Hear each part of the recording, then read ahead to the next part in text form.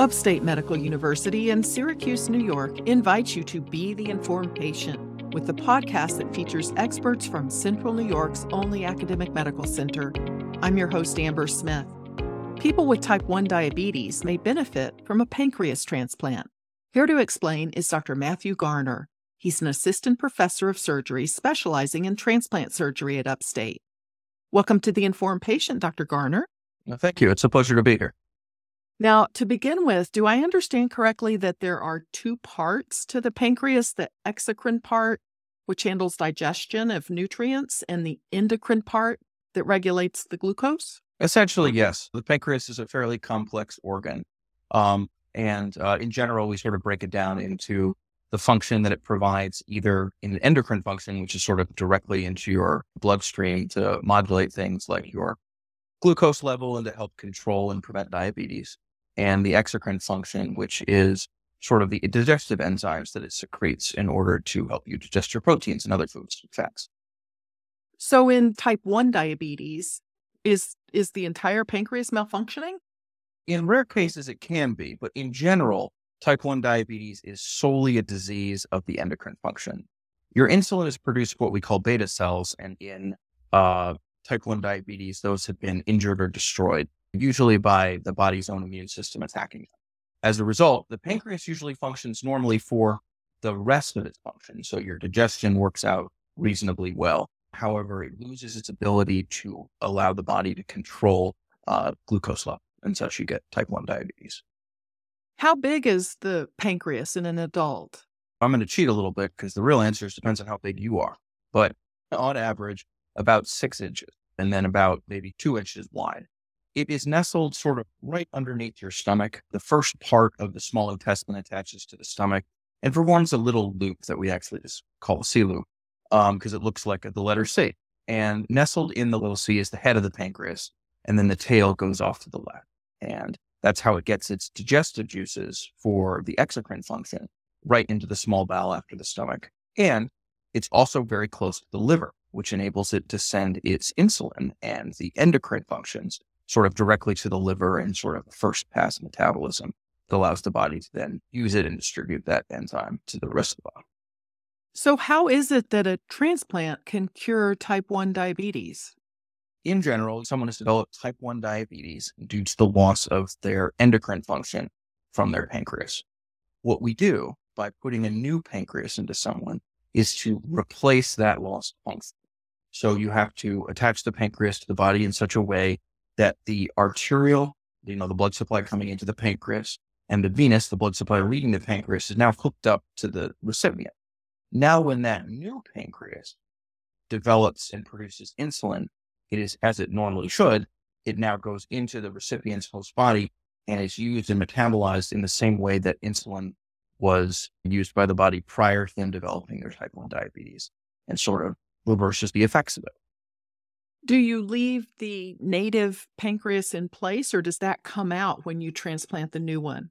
So sometimes it has already been removed if the patient had some problem that necessitated the pancreas being removed. But if it is still in place, it's not hurting anyone. So we put in the new one essentially because the old one, as I mentioned, how it's located next to the small intestine. That's actually a bit of a tricky place to get to. So if you don't have to take it out, there's good reason not to, because it would increase the difficulty of the operation and the likelihood that there would be some sort of issue afterwards.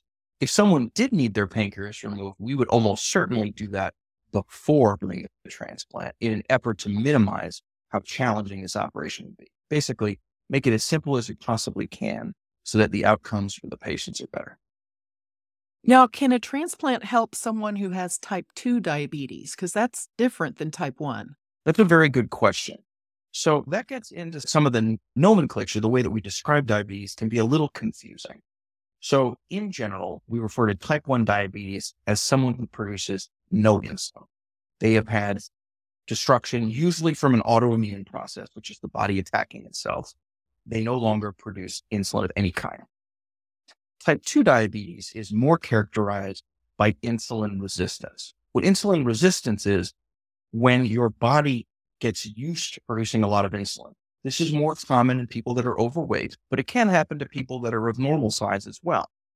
And what that resistance means is your pancreas needs to produce more and more insulin in order to achieve the same effect. And at a certain point, the engine is running as fast as it can. It's making as much insulin as it can. And yet it's not making enough in order to control the blood sugar, and you get diabetes. And then you have to take additional medicine or potentially even insulin to supplement that. There is a term that some people use called diabetes 1.5, which is not an official term because it is kind of confusing. What that effectively refers to is a type 2 diabetic, someone who does make insulin and had insulin resistance, but doesn't really make much insulin anymore. So when your pancreas gets to the point where it has to work as hard as it can to make insulin because you have insulin resistance, what can happen to that over time is, in layman's terms, it sort of gets tired. It burns out. And so the amount that it can produce, just like an engine, you run too hard and too fast, it produces less and less insulin. So sometimes we see patients who have type 2 diabetes and their insulin production is so low, they are basically functioning like a type 1 diabetic. And that's really important because, as I mentioned, when we put in a new pancreas, it produces insulin normally, but it's just a normal pancreas. It's not a super pancreas. It's not going to produce any more insulin than your old pancreas could at its best. So if you are a type 2 diabetic that still produces a lot of insulin, well, even if I put in another pancreas and it's working at full volume, that may still not be enough for you. And then I've done this surgery, you're still on insulin, you still have diabetes. I haven't really helped you. So we try to avoid doing that. On the other hand, if you're the sort of person who was a type 2 diabetic, saw that you were, lost weight, got some of your other diabetes under control, but still has it, and when we test you, we find that you don't make much insulin. Now you're the sort of person that, even though you're a type 2 diabetic, you're kind of behaving like a type 1. And that's a person, because your problem, even though initially was insulin resistance, now it's more of a production problem. You're not making enough insulin. So what we do is we can put a pancreas into that person, and that extra insulin it produces is now enough to sort of make up for what was lost. And you can take someone and correct their diabetes. Now, those patients will have a higher rate of recurrence, obviously, because they do have some of that insulin resistance that a type 1 diabetic doesn't usually have. But in careful patient selection, you can find people that can still benefit from that. But in general, the average type 2 diabetic will not benefit from a pancreas transplant. Interesting. This is Upstate's The Informed Patient Podcast. I'm your host, Amber Smith. I'm talking with Dr. Matthew Garner, a transplant surgeon at Upstate, about pancreas transplants. So who are pancreas transplants meant for in terms of age, gender, disease state? What are the patients that you can help? The most common patient that we do transplants for pancreas for is for diabetes, replacement of the loss of endocrine function. Rarely, patients who have had pancreatectomies, they've had to have their pancreas removed for one reason or another, would get a pancreas transplant where you would also attempt to give them the exocrine function back. But that's fairly uncommon. Most commonly, we would do it for people that had diabetes. Now, when we think about the pancreas transplant, one of the things we have to consider is that our endocrinology colleagues have done a terrific job in controlling diabetes. It is a easier disease to treat than it used to be. So our indications why we do pancreas transplants has changed. It used to be if you had type 1 diabetes, a pancreas transplant was frankly the best thing you could offer. And the limit was being able to get on the list and being healthy enough to get a transplant. Now with continuous glucose monitors and glucose pumps, we do a better job of controlling diabetes. The most common reason we now do a pancreas transplant is when we do it in conjunction with a kidney transplant. Diabetes, especially uncontrolled diabetes, is one of the leading causes of kidney failure in this country. And one of the consequences of a transplant is immunosuppression. So if I put a pancreas transplant into somebody, that pancreas didn't come from them. It came from somebody else. So their body is going to recognize it as foreign material, just like a virus or a bacteria, and it's going to try to attack it. We have to put a stop to that. Otherwise, it's not going to work. So we have to give patients very powerful medicines called immunosuppression. And those medicines reduce the immune system. They don't make it go away, but they slow it down. And what that means is that you're going to be at lifelong increased risk for things like infection and cancer, stuff that the immune system normally takes care of. Now, for the patients that we do the transplant on, we've thought about this, and we want to make sure that the benefit of the new organ exceeds the risk of the immunosuppression. And what's interesting about that is for dialysis patients, that's true for almost everyone. If you're healthy enough to survive a kidney transplant, you almost always benefit from getting one. Pancreas is a little trickier. As I mentioned before, we have continued glucose monitors and pumps, so we're able to do a better job at controlling. There are still some patients that, despite their best efforts, their body is just not very forgiving, and they still benefit from a pancreas transplant by itself. But the majority of patients who just have diabetes can be controlled by their endocrinologist. Where we step in is that patient who has already progressed to renal disease. So now you have a patient that clearly benefits from getting a kidney transplant. And you also have the opportunity to give them a pancreas transplant at the same time, almost always from the same donor. And what that means is there's no additional immunosuppression risk. Well, there's a very small amount of additional risk because there's more tissue we're transplanting. But in general, it comes from the same patient. You'll be taking the same medications. And when you give a patient with diabetes a kidney transplant, diabetes can and often does contribute to the eventual failure of that kidney transplant. So by also giving them a pancreas at the same time, not only do you improve their life in the sense that they come off of insulin and their diabetes is better controlled, but you also help protect that kidney somewhat. So that's where we're most able to help people, is in the folks that have already had kidney failure or kidney injury also have diabetes. And that's where we look to intervene. Are pancreas transplants ever used for pancreas cancer? It is infrequent, but not impossible.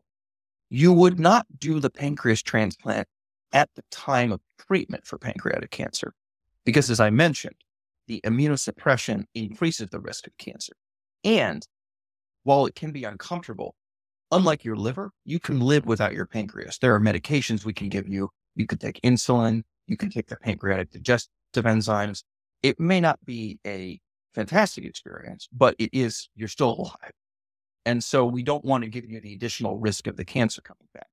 However, it is not impossible for someone who had their pancreas removed for cancer, who has recovered from the cancer, to potentially be a candidate for a pancreas transplant. It would be fairly rare, but it would not be unreasonable if you were in that situation as a patient to talk to someone about it, to see what your options were. Now, what is the process of matching a recipient with a donor for pancreas transplants? It is a little bit more complex than a kidney transplant. The reason for that is twofold. One, because we have fewer patients now that need pancreas transplants than patients that need kidney transplants, we tend to be very choosy about which pancreases we deem to be of acceptable quality. And there's a couple of reasons for that, but the most important one is the pancreas is an organ that ages fairly quickly in the human body. Even by the time you get to 40, it's not as strong as it was when you were in your 20s. It gets hurt pretty quickly. And that has something to do with the American diet and how we all are a little bit more overweight than we should be, and all those sorts of insulin resistance that you see in most of our patients, most people in America. But also just, it gets tired quicker than some of the other organs do. The kidneys can be in great shape for a long time. Usually the pancreas runs into trouble within a couple of decades. So we have to be more selective. Additionally, even with your age, how the pancreas appears can vary somewhat dramatically from individual to individual. So it's actually a bit of an involved process. You're there, you know about these cases before the donor goes to the OR for the procurement. You talk to the people that are doing the recovery and explain to them what you're looking for, what size you need, what sort of patient you're looking to give this to. You consider what other organs are being procured, and if the removal of those organs is going to potentially damage the pancreas. You then take a look, usually by photograph, of the pancreas in the donor before it comes out to make sure that it looks healthy, that it looks normal. And then once everything has been selected, you get the pancreas sent to you. You bring your own patient in, But then you spend a many-hour process of what we call backbenching the pancreas, which is where it's out of the donor. It hasn't gone into the recipient yet, but you're in the operating room looking at it, tying off the small vessels and inspecting it very carefully to make sure that it looks and feels as good as it needs to in order to be able to use it. And I say feel because actually you do feel it. The pancreas feels differently. It's less dense as it becomes older and a little bit less functional. So you can use that as a guideline to help you decide whether or not this will be a good choice. And if it's not, you pause and you stop and you don't use it. Because as I mentioned, we do this procedure less commonly now because of how good we are at glycemic control. So that means there is no reason to rush into this. So if you have a pancreas that you even have the slightest concern over, you pause, because another opportunity is going to come fairly soon for that patient. And you don't need to worry about trying to throw together something that, probably will work, but you're taking a risk. You can afford a greater sense of certainty. So how does the waiting list in Central New York compare for pancreas versus kidney? As I mentioned, the pancreas list involves fewer people because there are many people that are on dialysis who require a kidney transplant. And there are fewer of them that are candidates for pancreas transplant. Usually it's because they either don't have diabetes or because the diabetes they have is the sort of type 2 diabetes where a pancreas transplant is not going to be particularly helpful. As a result, many patients can get transplanted within a few years of being on the pancreas list, sometimes even within 1 year, depending on your blood type and other factors. Whereas kidney transplant patients can be waiting more years than that, sometimes 4 to 7. Now, what's also special about a pancreas transplant, you remember how I said earlier that you often do the pancreas and kidney transplant together? Well, when we talk about organ donation, we also have to consider the priority of how those organs are allocated. And the way that it works is if I am taking a pancreas for one of my patients, the kidney from that donor comes with it. Normally, when you're just allocating a kidney by itself, it's just in the normal kidney waiting list. Essentially, what this means is that the pancreas patient gets a kidney that comes from a much younger donor. And the reason for this is because we have to be choosy about the pancreases. And because the pancreas is a multi-organ procedure, you're putting in a pancreas and a kidney, it gets some additional priority. And that means that someone who otherwise would perhaps have to wait those 7 years for a kidney transplant, not only do they get transplanted earlier, but they get an organ that comes from a younger donor that tends to work longer and work better. So that also works to the advantages of patients that are pancreas candidates. Even if the pancreas has trouble and has difficulty functioning or doesn't work quite the way we would hope, because I hope I explained sufficiently, is a little bit more challenging to get to work. Even if it doesn't work, the kidney that has come with that donor usually tolerates the procedure very well and is of higher quality than what you could expect to receive being on the wait list for a kidney. If you're doing a kidney and pancreas transplant, does one surgeon do those sequentially, or do you have two surgeons working on the two different organs at the same time? It actually depends on your institution. So I have worked at places where there was one surgeon that did everything. And I will tell you, honestly, that is a very unpleasant experience. It is a very long time. And at the end of that day, as the surgeon, you are very tired.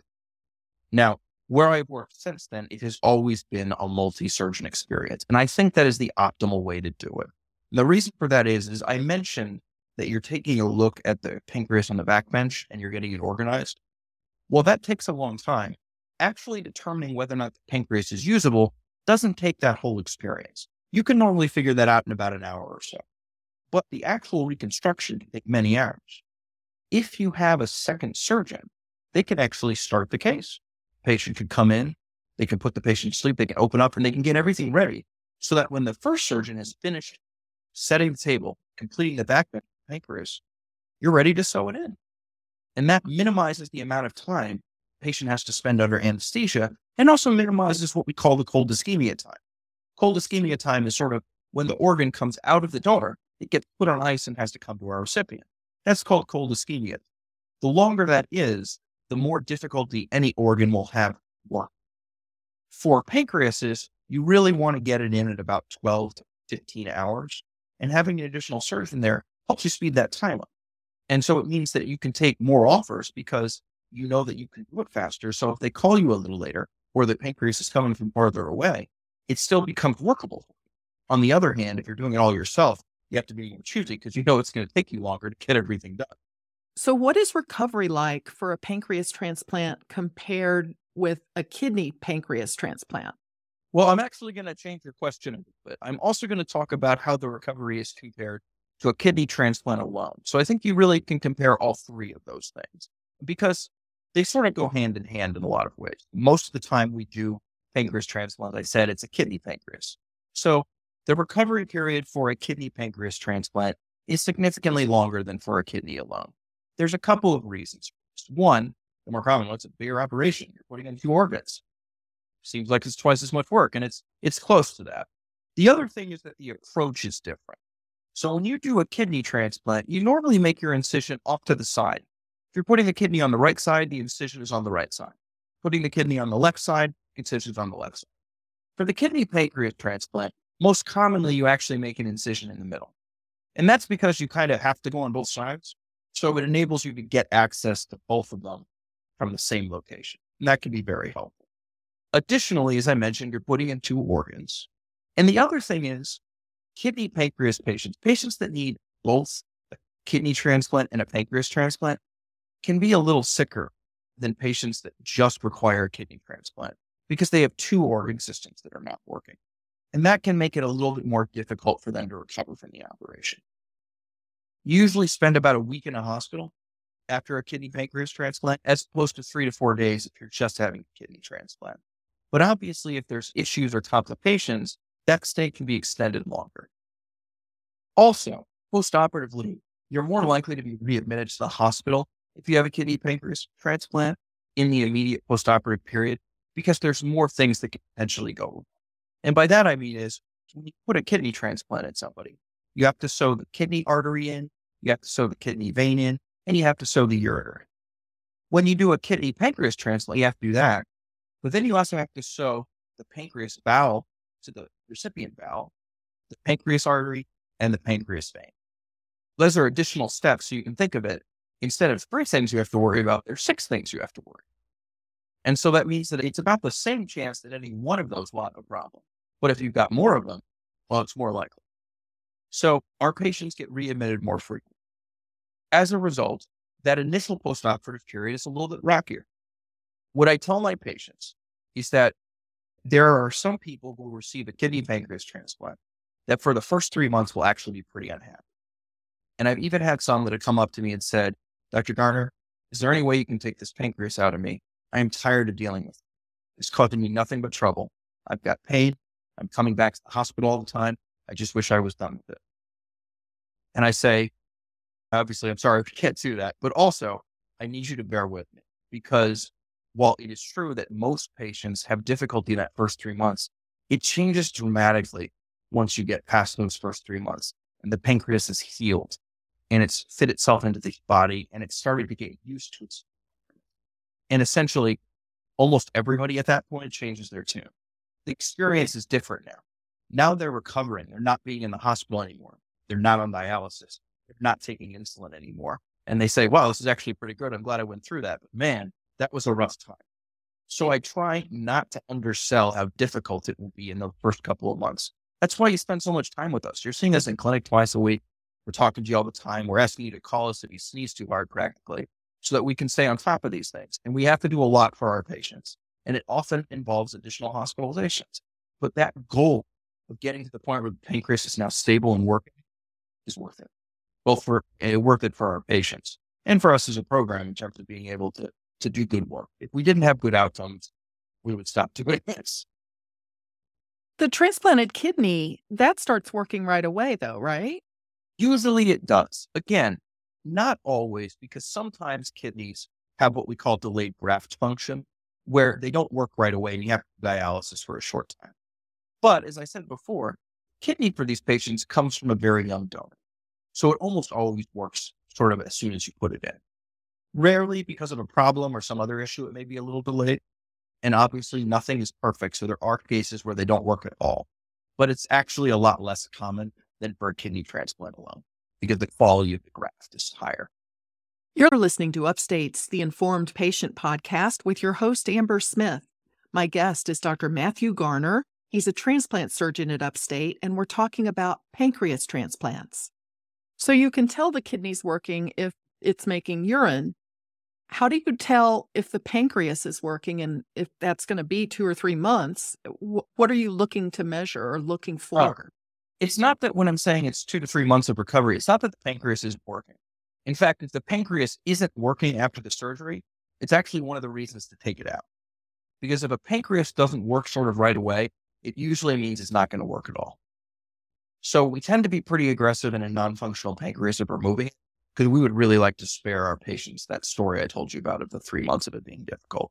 But when the pancreas does work, we normally determine it by looking at the patient's glucose levels because they should normalize fairly quickly. In fact, sometimes the pancreas can overwork and they can actually get low and you have to replace their sugar because they're actually making a little too much insulin. It's one of the reasons why these patients go to the ICU afterwards for close monitoring to make sure they don't get into trouble because of anything like that. For the 3 months, it more has to do with sort of pain and complications with, the healing of the pancreas, but it should work. The blood sugar is sort of one of the signs that we use to see whether or not it's working.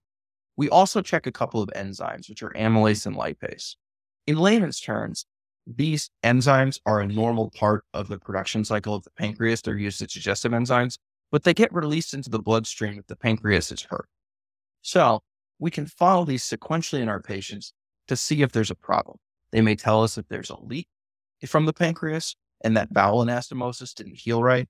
And it can also tell us if the pancreas is suffering injury, either because it's not getting enough blood or because it's having a rejection episode.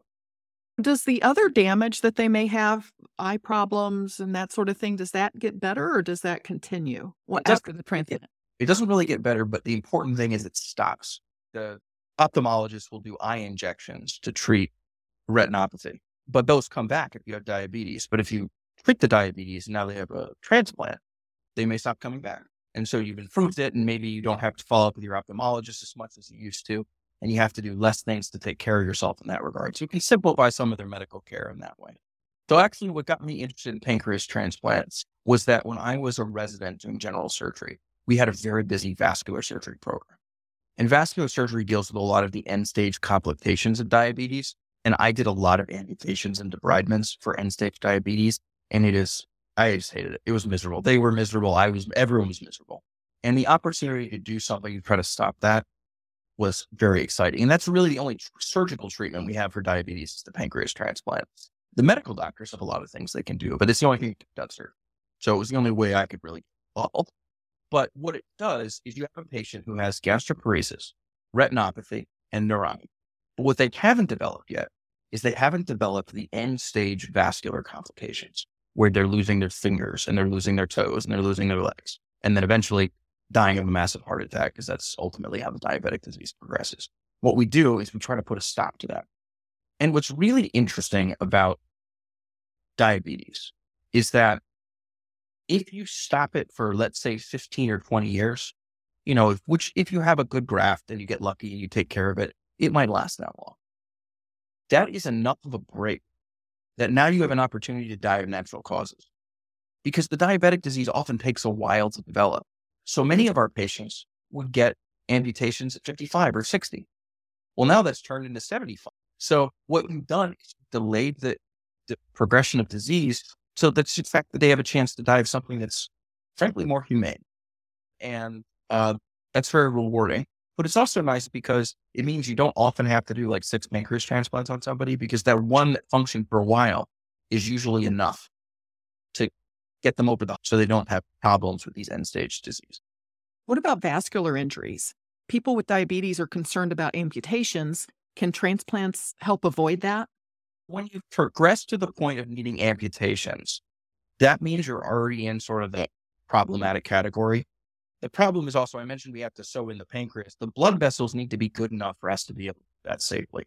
So patients that often already are at the state of getting amputations usually have too advanced disease at this point to do a pancreas transplant safely. Unfortunately, it would be really great if you could, because obviously those are the folks that are in the most need of it. But what you're trying to do is to identify the patients that are on the pathway to getting there, but are 5 to 10 years away from it, and getting involved before it gets to that point. Which leads to another question. As a patient, how do you know if you need a pancreas transplant? And the answer is, you really can't. You have to come see us, because it is so challenging to be able to determine whether or not you would benefit from one that I can't even expect most kidney doctors to have a good explanation of that. What I can tell you is that if you have renal failure, if you're being referred for a kidney transplant, and you also have diabetes, you should be seen at a center that does both pancreas and kidney transplants, because you want someone to look at you from the perspective of, could this person be a pancreas candidate? The answer to that may very well be no, and that's okay, because ultimately what we want to do for you is to give you the best treatment we can. And for some patients, that is doing a pancreas transplant. For other patients, is to say, look, that's a too high risk surgery for you because it is a much bigger operation. So that what we're going to do instead is just work with your endocrinologist to get better glycemic control after the kidney transplant. But if you go to a center that just does kidney transplants, there's not a good way to then get a pancreas transplant. And it is a little easier to get the kidney and the pancreas done at the same time than to do the kidney first and the pancreas later. We can do that, but it's a little bit more complicated because every time we do a surgery, it places that kidney transplant at a little bit of risk. And that risk is easier to tolerate when it's all at once. But when you do it afterwards, then the kidney doesn't work because of a problem. That's a tough pill to swallow. So we will do it if need be, because there are some patients that will benefit from that, but we preferentially try to do both at the same time to avoid that. Additionally, as I mentioned before, if you get a kidney and a pancreas from the same donor, the immunological burden on the patient is lessened because they only have tissue from one donor as opposed to from two donors. So what sorts of guidance do you give your transplant patients for how to live afterwards, after 2 or 3 months, when they've sort of recovered from the operation? How do they move forward? Well, the most important thing is, it actually sounds silly to say it, but it's healthy living, which is to say you have a new organ that is taking care of your diabetes and your kidney failure. But the damage that your body sustained from being on dialysis or having kidney failure and kidney disease, and from the diabetes that was as uncontrolled as it was to lead to that kidney failure, that still existed. It still happened. What the pancreas transplant does is it stops that from progressing while your glucose is controlled. But it doesn't mean that that damage didn't exist before. Our patients often have gastroparesis, which is slow movement of digested contents through their bowels and their stomach. They often have neuropathy, loss of sensation. They may have poorly healing wounds because their blood supply is compromised, and they may have trouble seeing from disease in their eyes. What's important, though, is you want to continue to do those things that keep you healthy, to eat a balanced diet, to exercise, to be active, to help yourself from developing those other issues. And of course, seeing us in clinic, getting your organs checked, and making sure you're not developing rejection, and taking your medicines every day. It's all hard to do. One of the things that I tell people is that, you describe, things are a marathon. A transplant or a pancreas transplant, it's not a marathon, it's an ultra marathon. It's one of those 200-mile races, except it's over the course of your entire life. And it's actually not hard on any given day. What's hard is there's a lot of things that you have to do every day for the rest of your life. And if you forget to do some of those things, they can cause problems down the road, even with very slight variations. And that's one of the things that's very challenging about it. So what I tell people to do is to see their doctors, obviously, but to watch their diet and exercise. Because the other thing that you want to do is, after your pancreas transplant, the most common reason that people get diabetes after it again is they get type 2 diabetes. They had type 1. We fixed that. But now they've gained weight and they've developed type 2 diabetes. Now, I will say there's an important caveat to there. Some of the medicines that we have to use, I mentioned, to suppress the immune system, that has a very wide-ranging effect on the body. And one of those things some of those medicines do is they actually can increase your insulin resistance. So not everybody who gets a transplant will get type 2 diabetes, but the rate of it goes up rather significantly. So if you're not careful in watching your diet and exercising, it's pretty easy to gain a little weight and to get into trouble there. Where if you had normal kidney function and normal pancreas function, you wouldn't necessarily have gotten there on your own. So it unfortunately just requires a lot of diligence on the part of our patients, and it's hard work. Well, Dr. Garner, this has been very informative. I thank you so much for making time for this interview. I appreciate you having me. My guest has been Dr. Matthew Garner. He's a surgeon at Upstate who specializes in transplant surgery. The Informed Patient is a podcast covering health, science, and medicine, brought to you by Upstate Medical University in Syracuse, New York, and produced by Jim Howe. Find our archive of previous episodes at upstate.edu/informed. If you enjoyed this episode, please tell a friend to listen too. And you can rate and review the Informed Patient podcast on Spotify, Apple Podcasts, YouTube, or wherever you tune in. This is your host, Amber Smith, thanking you for listening.